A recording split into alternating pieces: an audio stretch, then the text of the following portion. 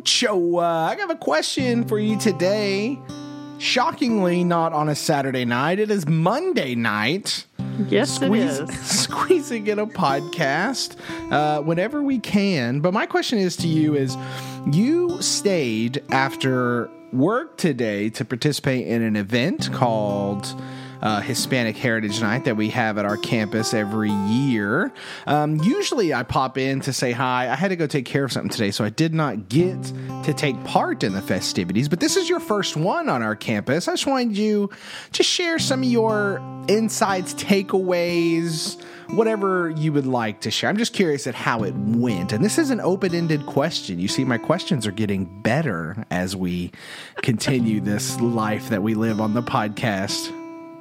Well, I think that the people who organized it did a wonderful job. Of course, I'm on the committee, so that's why I was there, but I didn't organize it. I'm just on the committee. However, my job was popcorn. So I think I met everybody there because I think everybody just about had popcorn. So we were giving popcorn out. And so about 2.5 hours there, I was busy making popcorn. And so anyway, that was pretty good. Somebody did give me a break though. So I went and challenged some guys on these students. I said, I bet I can beat you at that cornhole game. And they were like, well, you take both of us on then. I said, all right, I will. And they beat me.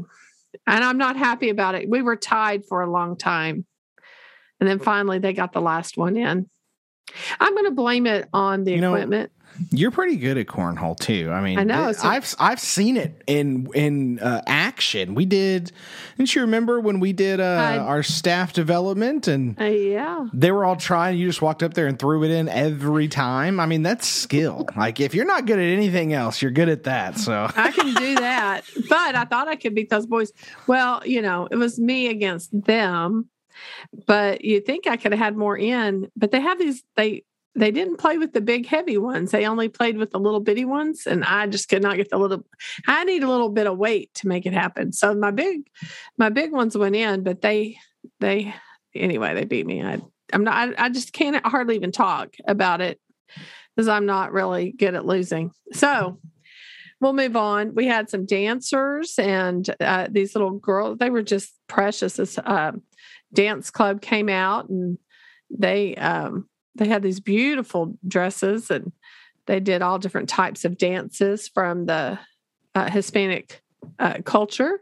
And we had a great time. There were people making flowers and the kids were walking around with their flowers. It was so cute. And then we had some coloring and like you already know about the cornhole. And then we had a cakewalk and we had music and some people were dancing and we had a lot of parents show up. We talked a while back about what you can do to get parents more involved. And we had quite a few came up and we did serve some free popcorn and water. And so they were able to partake in that. And so that, they didn't go hungry, but it lasted from about 5 to 7. I made one more batch at the very end because right when it ended, all these kids decided they wanted more.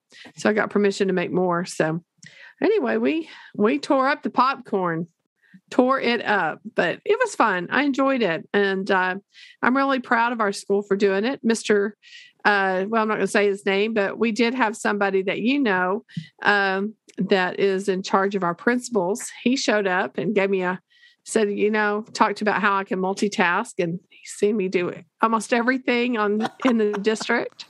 So, kind of gave me a little hard time about doing the popcorn. Said he finally found a job for me to do. So he was kind of teasing me. That's so anyway, but it was kind of fun. I mean, not kind of fun. It really was fun, but now I'm a little bit tired. So. Well, with that wonderful start to the episode, ladies and gentlemen, welcome to the Craft and Draft Podcast. I'm Jacob Chastain. That's Pam Ochoa. We are two 7th grade English teachers down here in the state of Texas using what we know and love in Writing Workshop to get kids engaged in reading and writing in authentic ways and trying to move them academically while we do that. On this show, we talk about everything under the sun in terms of the workshop process and everything else. And we love taking questions. And sometimes we use your questions for a whole episode. And sometimes we don't get any questions. And then we have episodes like we have right now. But that's okay. Everyone is living their lives. If you have a question, you should always submit it so we can hit it. Actually, that's not true. We did have one, but we're going to save that because this episode is going to be a little shorter because like we said at the top of this is a Monday night, not recording on our usual Friday. We're going to just talk forever. We have some scheduling conflict, so we're going to save that one for one of the longer episodes. Okay. But in this episode, everyone, we're going to be talking about the quality of publishing that we're looking for. So when students finish stuff, what is that end result that we talk about so much? That publishing piece of this. I just figured this would be an interesting conversation to have. You know, not a full hour episode, maybe, but you know, just sit here and go over what that looks like. What are we actually looking for, and why? And I think. I think we might have some answers and some ponderings about this. But welcome to Craft the Draft, ladies and gentlemen. All righty. Miss Ochoa. Publishing, the big P, as they call it, in our campus. That is not true. We've never said that term before. I've never heard that. But you go ahead. Tell the audience whatever that you think they want to hear. You know what? We have to sound cooler than we are, you know. Well, I don't think the big P is the way to go.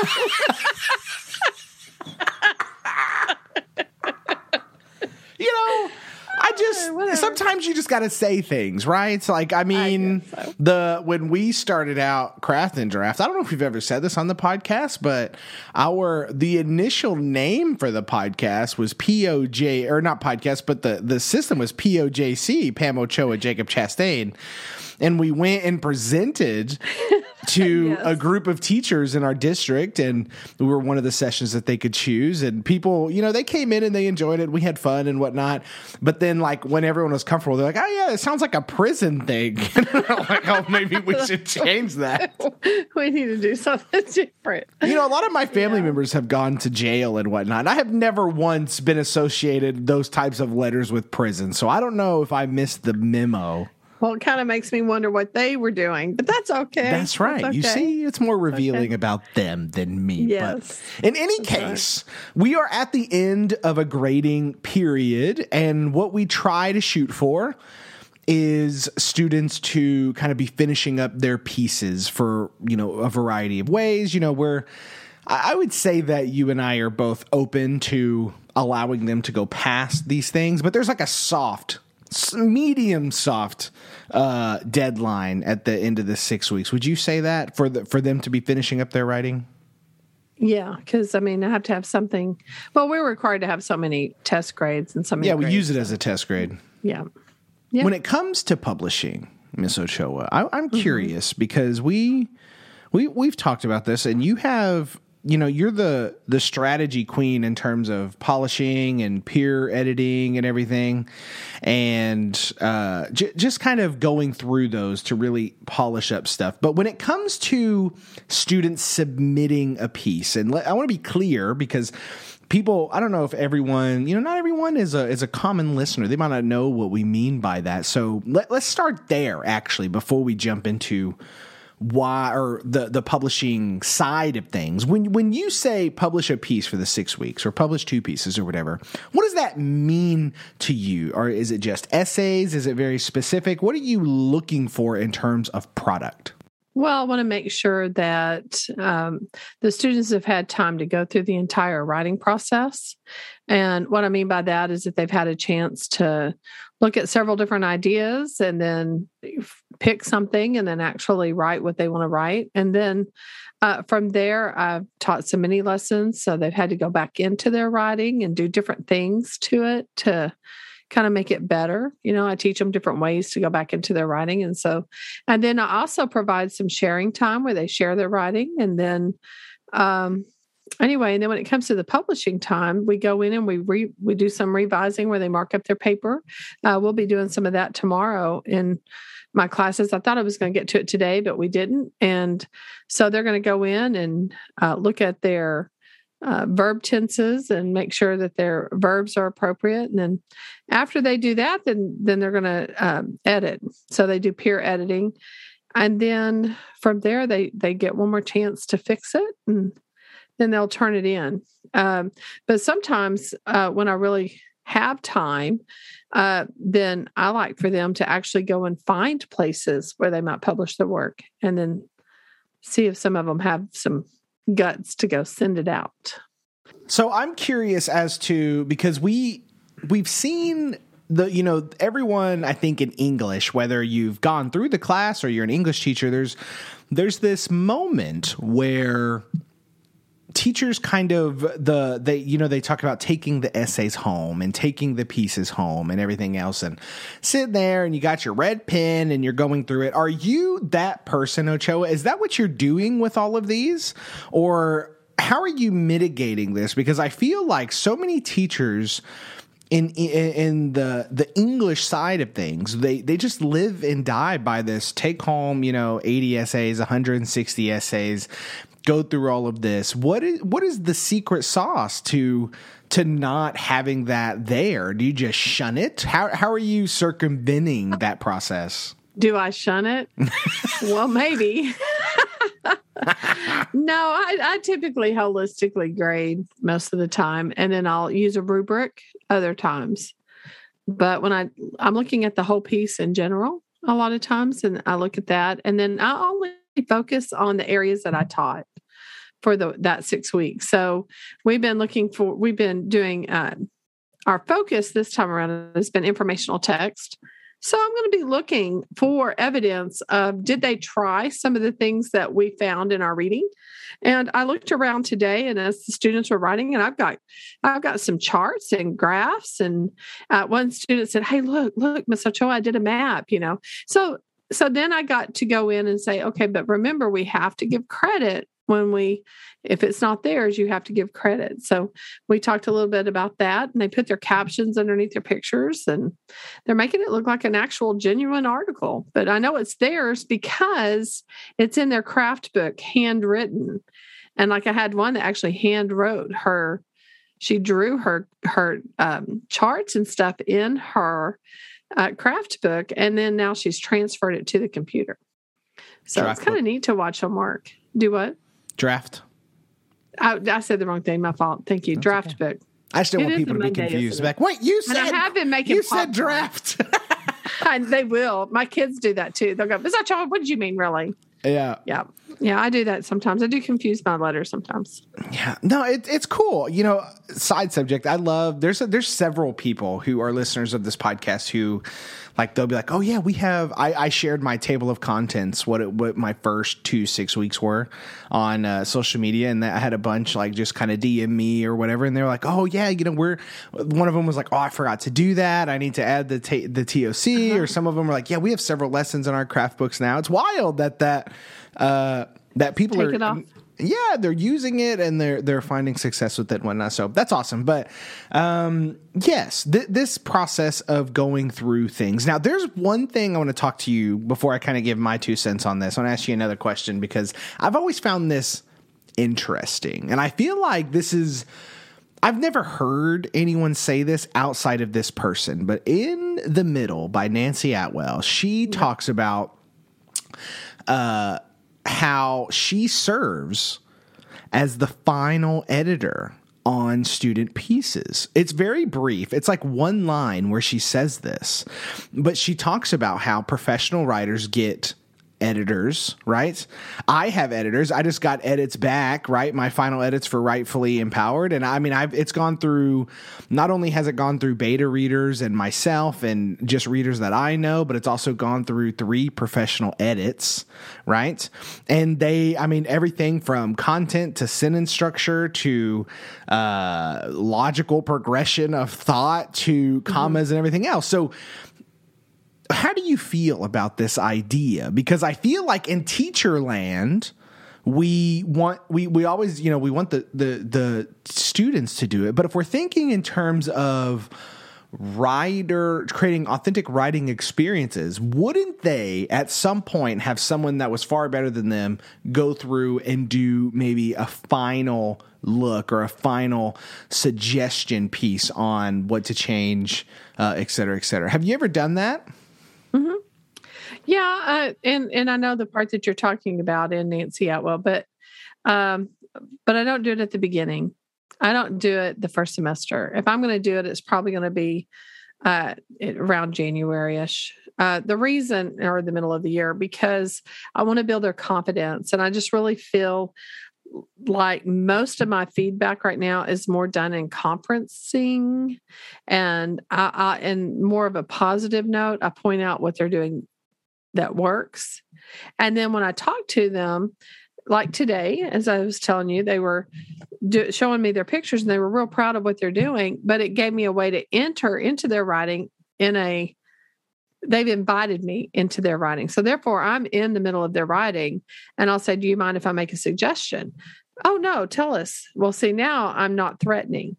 And so then I'm like, well, you need to add this part here. You're missing this, or make sure you use this type of font and those kinds of things. So there are certain things that I did want, but I put it in such a way that they kind of invited me into their piece.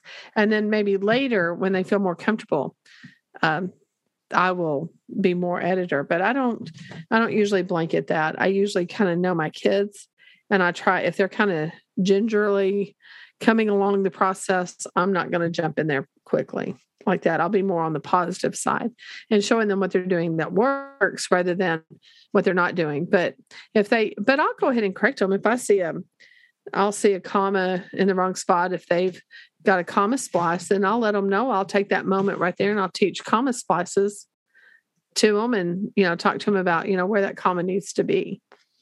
But that usually shows up at the editing stage. It's so funny. I was, in terms of just grammar stuff, this year I had a lot of students just writing in like with no commas or periods whatsoever, or like the serial comma, just like constantly using it. Yeah, it's like they sprinkle it in. Yeah. Well, it was so funny because I was like, usually what's happening is they try to combine sentences in funny ways, but this was more like they were just kind of rambling with no whatever, like no pauses or anything. And I've been working with them on that and kind of pushing for this or that. And what I'm seeing is they have they're starting to use it more. Now they're not using it correctly all the time, right? We're still working on well, just even just be like, I was trying to get them comfortable with just create a simple sentence. Like, it's okay. It is okay to say, I went to the store, period. Right? Like, you don't have to say I went to the store and I did this and I did this and I did this. Right. And going through that process has been interesting because as I'm closing out this 6 weeks with their drafts, tons of writing has been done. I love this time because it's so fun when students are kind of putting everything down. Like they've picked a piece. In some instances, they've picked two pieces, and they're on their way to crafting the final thing, is what it would be after all of their revisions and whatnot, and typing it up. And it's kind of fun because a lot of them have played with structure in different ways. It was so funny. There was a student who wrote this piece that was really too short for what they were trying to do. And this is a student who struggles, right? They have had, they're very self-conscious about their writing. They're a little behind, so to speak, in how they craft sentences and write. And behind is probably the wrong word. He's just there's gaps in what he has, and he struggled to write this one piece. But it's kind of funny. He wrote a piece. His informational piece that he wanted to write was about this question, and this is going to sound vulgar, but it's really not as vulgar as it sounds. But they were debating in my class or outside of the classroom whether are you naked if you have socks on? And so they were having these discussions, and so he took a poll. He was like, I need data, Chastain. I said, well, go get data. So he walks around and he just asks, right? He just asks them all. He creates all these tallies. And he ended up writing, and he goes, I was honestly shocked by all of the answers. He was like, I was for certain people would be on my side and say that you are indeed naked if you only have socks on, but people said you weren't. And so he ends it with he kind of does his whole piece. It ends up being a really tiny paragraph, and he ends it with, and now I don't know what to think, or something like that. It was a hilarious ending. And I go, you know what, let's do this. And I showed him, we worked on line breaks for a few days. We turned it into a poem because honestly, the way he wrote it kind of flowed that way. And it was so funny. And then I threw a line at him. I go, you have to end it with ... And now I'm scared. Like, it's just a nice little thing. But that process though of, him, we took something, and I could have pushed, right? I could have been like, no, you need more words. It has to be a pure article. And in some instances I did do that, right? When students were writing enough to get there, I was really trying to encourage them. But this is a kid, like, he wasn't not writing this whole time. It's just, he struggled with an idea. He struggled with the process and all this other stuff. And so we took his information, we structured it a different way, made it a poem, and then add a little funny hook at the end. And guess what? He went through a process of thinking through a piece. He pulled data. He used the data in his piece. I mean, he did all of that. We just changed the structure. And I feel like, there's a world where I could see why people would be uncomfortable with that. No, the assignment was, you need to write what we're reading, and we're reading informational, so you can only publish informational pieces. And I get, and I could easily concede to someone who wanted to make that a hill that they wanted to die on, but I'm pretty comfortable with not dying on that hill. Like, it really didn't matter to me because all of the essentials, like you said, were kind of there. What we were working on was present in the piece. So I can grade his stuff with informational, the standards that we taught, even though he kind of structured it into a poem with me as we were revising his work. And I got to ask, I mean, do you find yourself doing similar things to that? Like, the vast majority of the stuff you did was pushing for that informational art, the informational writing, because that's what we were studying. But, if people decided to change what they wanted to do, write a poem, write a story, were you super strict and just saying, no, you can absolutely not do that? No, I wasn't strict, but I really, at this point, haven't had too many people that want to venture like you do. But then I don't have it as open-ended, I don't think, as you are open-ended in your the way you approach it. So I haven't learned how to do that yet. I've watched you do it. I mean, I've been in your room. I've seen you do these things. And even though I try, and I have it open-ended, I mean, it's open-ended in the sense that they choose their topic. I don't tell them they have to write an informational text, but because we've been studying informational text and that's the type that I've been sharing with them, then it just kind of naturally turned into that. But what's really cool is inside, they have little stories in there. They have examples, because I had them model, are used, I guess, informational text. We were reading a lot of different ones. And I think naturally it just went that direction. And the way that we began is when they did their idea finding. Most of the idea finding this time was more things they want to learn more about. And so I think naturally the way I went about it, it came out to be, most of mine are doing informational text. But I don't think I've had too many of them that have ventured where yours are venturing. But if they wanted to do a poem and do exactly what you said, I would not probably keep them from doing that.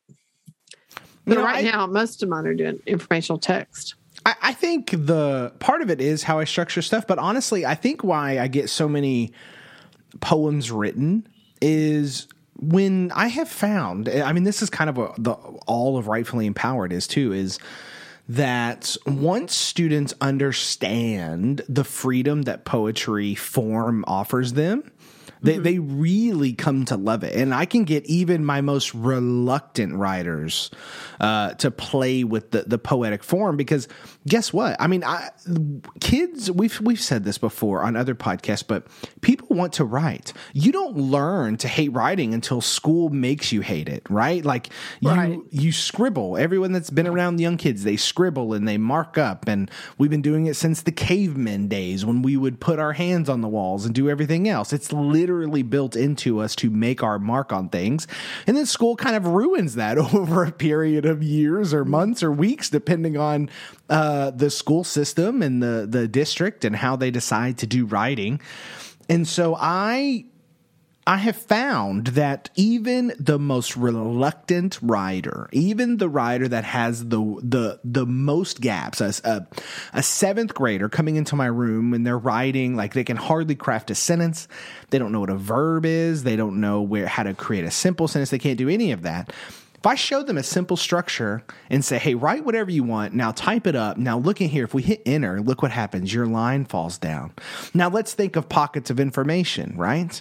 So what is this line doing? And what they do in that process, though, is it frees them to start playing with structure, they play with purpose, they play with meaning, and it's eventually we can go back into those pieces and start putting them back together, right? Sentence combining and sentence breaking.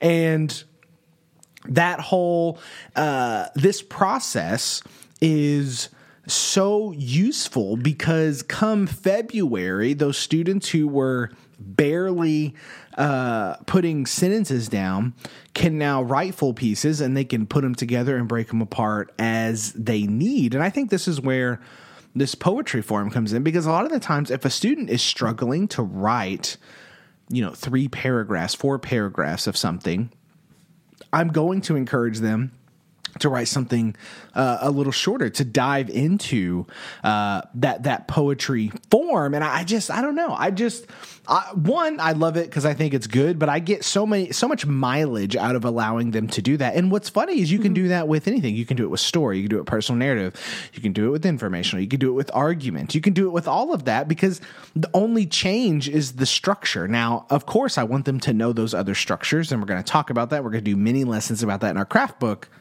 But when it comes to what they're creating, sometimes it's my secret door.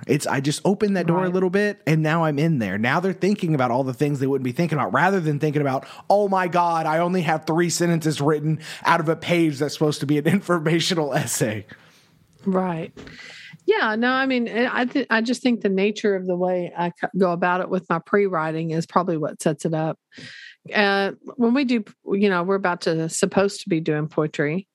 And so where you're focusing on that. So I will do a lot of different types of pre-writings that will lend itself to playing with language and playing with lines. And so then I think they'll start writing more poetry. And then I think maybe once that happens, typically, then I have them go back into all their different writings and see if they can change them up and look at all the different genres. So there'll probably be a time where I'll go back and then, so maybe I'm a little bit slower in freeing them up, but I don't mean to be. I'm not trying to be restrictive.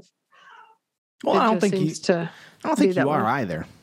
I think I think it comes down to style. I mean, we've said that a million times. I mean, because I probably, in all honesty, there's probably ground that I don't make up as fast. It's kind of like, there are, like when you're thinking of like classroom management, for instance, there's teachers who dive directly into stuff, and then there's teachers that take a long time to like set up their procedures and processes.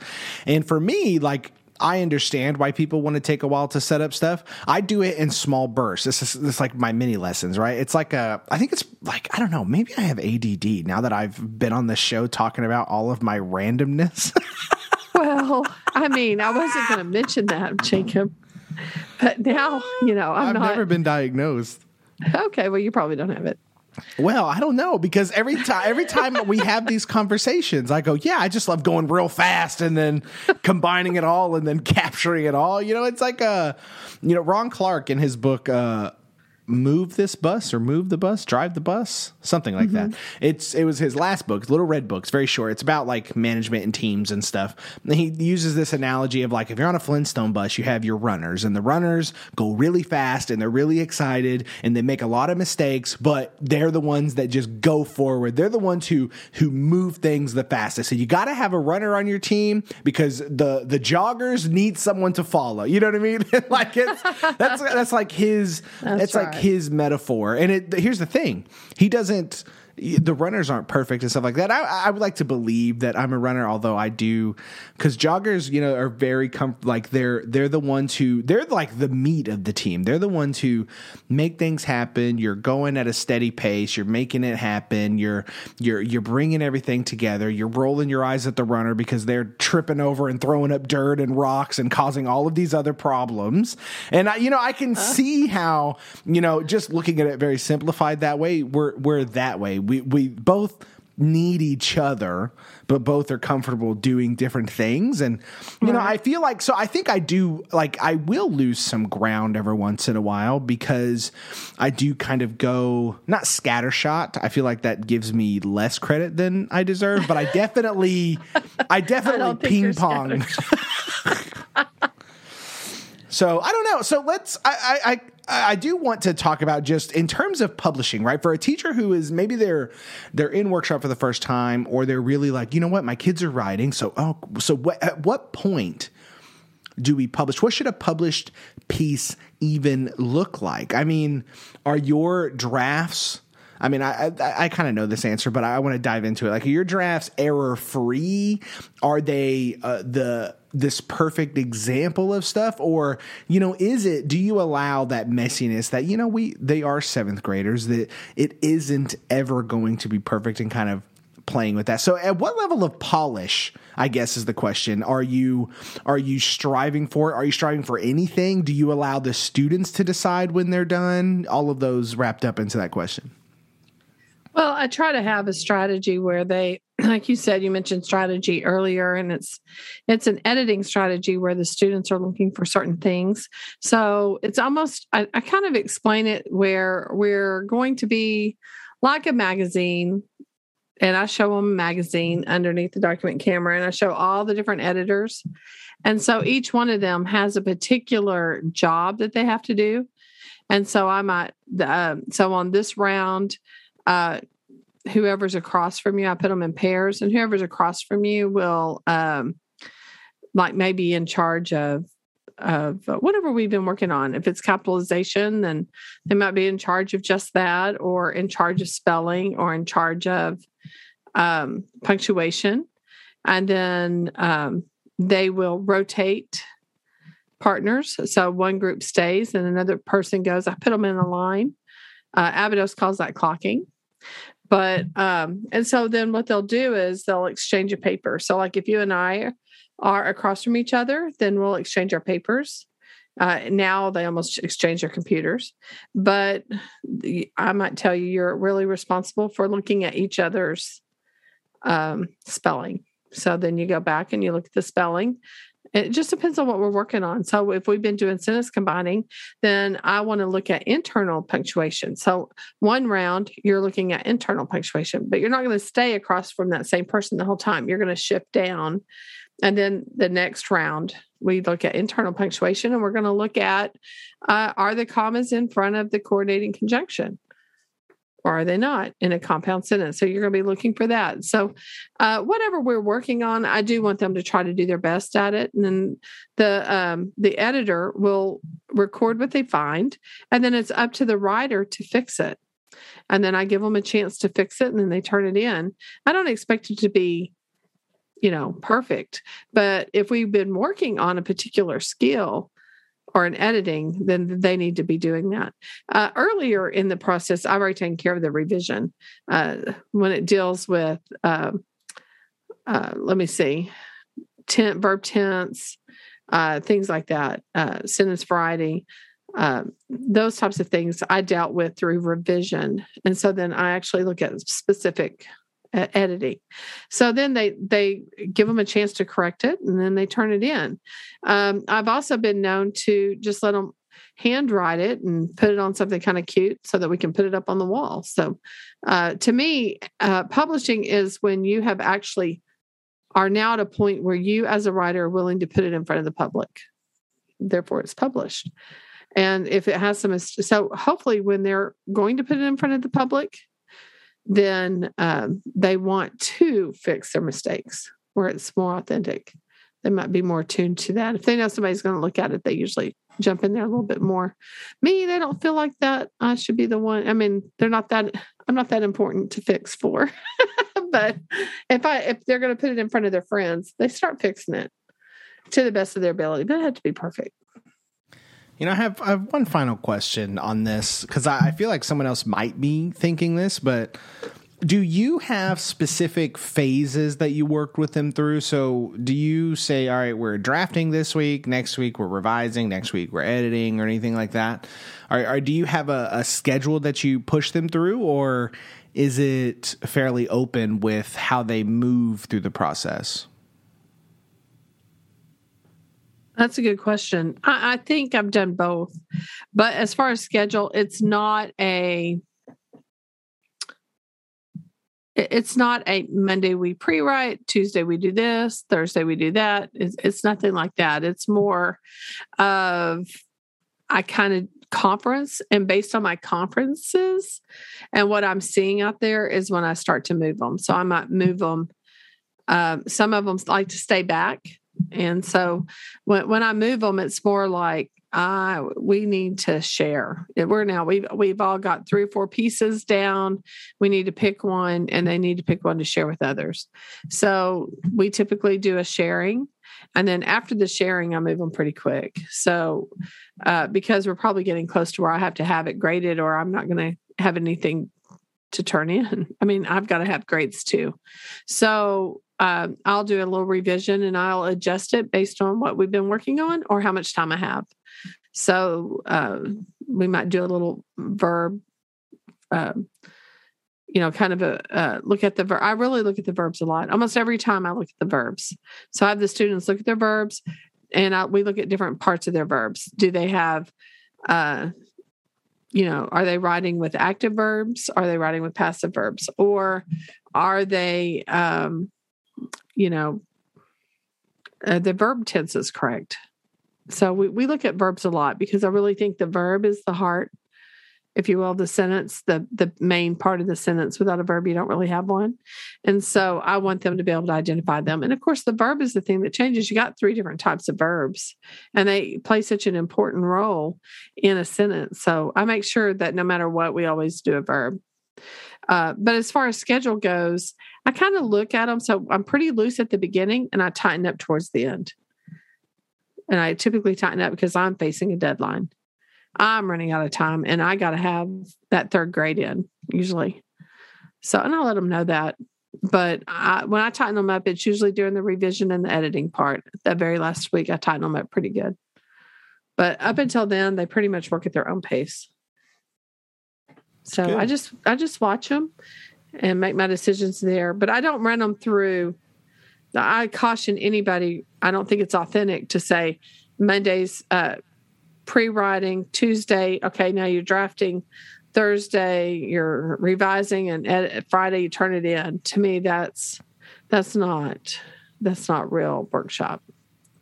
That's just an assignment. So that's what I think. Not real workshop. That's just an assignment. What a great closer to this. I wanted to keep this episode short just because of our time. But ladies and gentlemen, if there is something you want us to dive into on here, something that we didn't address about publishing that you would like us to do, submit a question. You can send it to my DMs. You can send it to the submit a question link at craftanddraftworkshop.com. But that's Pamela Chubb, Jacob Chastain. And like I said, we are 2 7th grade English teachers down here living the dream, as they say in teaching land. But we got a lot to dive into on this podcast. Come back next week for another fantastic conversation. Hopefully we got some things to talk about. We got some ideas, some things in the works. Oh, you know what? Before I let us go, you guys, and I'm going to say this on the podcast, when we did our... This usually means I'm going to have to do something. Usually. But no, it really doesn't on this one. I wanted to. We've gotten some messages from people who saw our, they have seen our draft book setup, our hour and 20-minute episode that we put on YouTube for a while, and then we took it down after a month. There were some people who only saw like half of that. They saw, they had like little sections or whatever. They want it to go back, but it's taken down. So here's what I'm going to promise is that in some form or fashion, we are going to have something very soon that you can access that will always be yours, and it'll be something that you can go back to and reference. We need to do it correctly, because the reason, for those people who don't know, the reason the video's down is because, you know, as much as we do want to help people and we do this podcast for free and everything else like that, it is intellectual property. There are people that, I mean, Donald and Miller, like they get all of their stuff stolen all the time when stuff gets thrown on Teachers Pay Teachers. And we're just trying to protect our own stuff. So there's some ways that we might be able to do this, but I'm making that promise to everyone that it's coming. So stay tuned for news on that. Hopefully we'll be able to announce something soon. But ladies and gentlemen, this is it for Craft and Draft. Know that we are here for you. I forgot. I really am there for you. I'm leaving it in. I love all of y'all. Thank y'all for listening.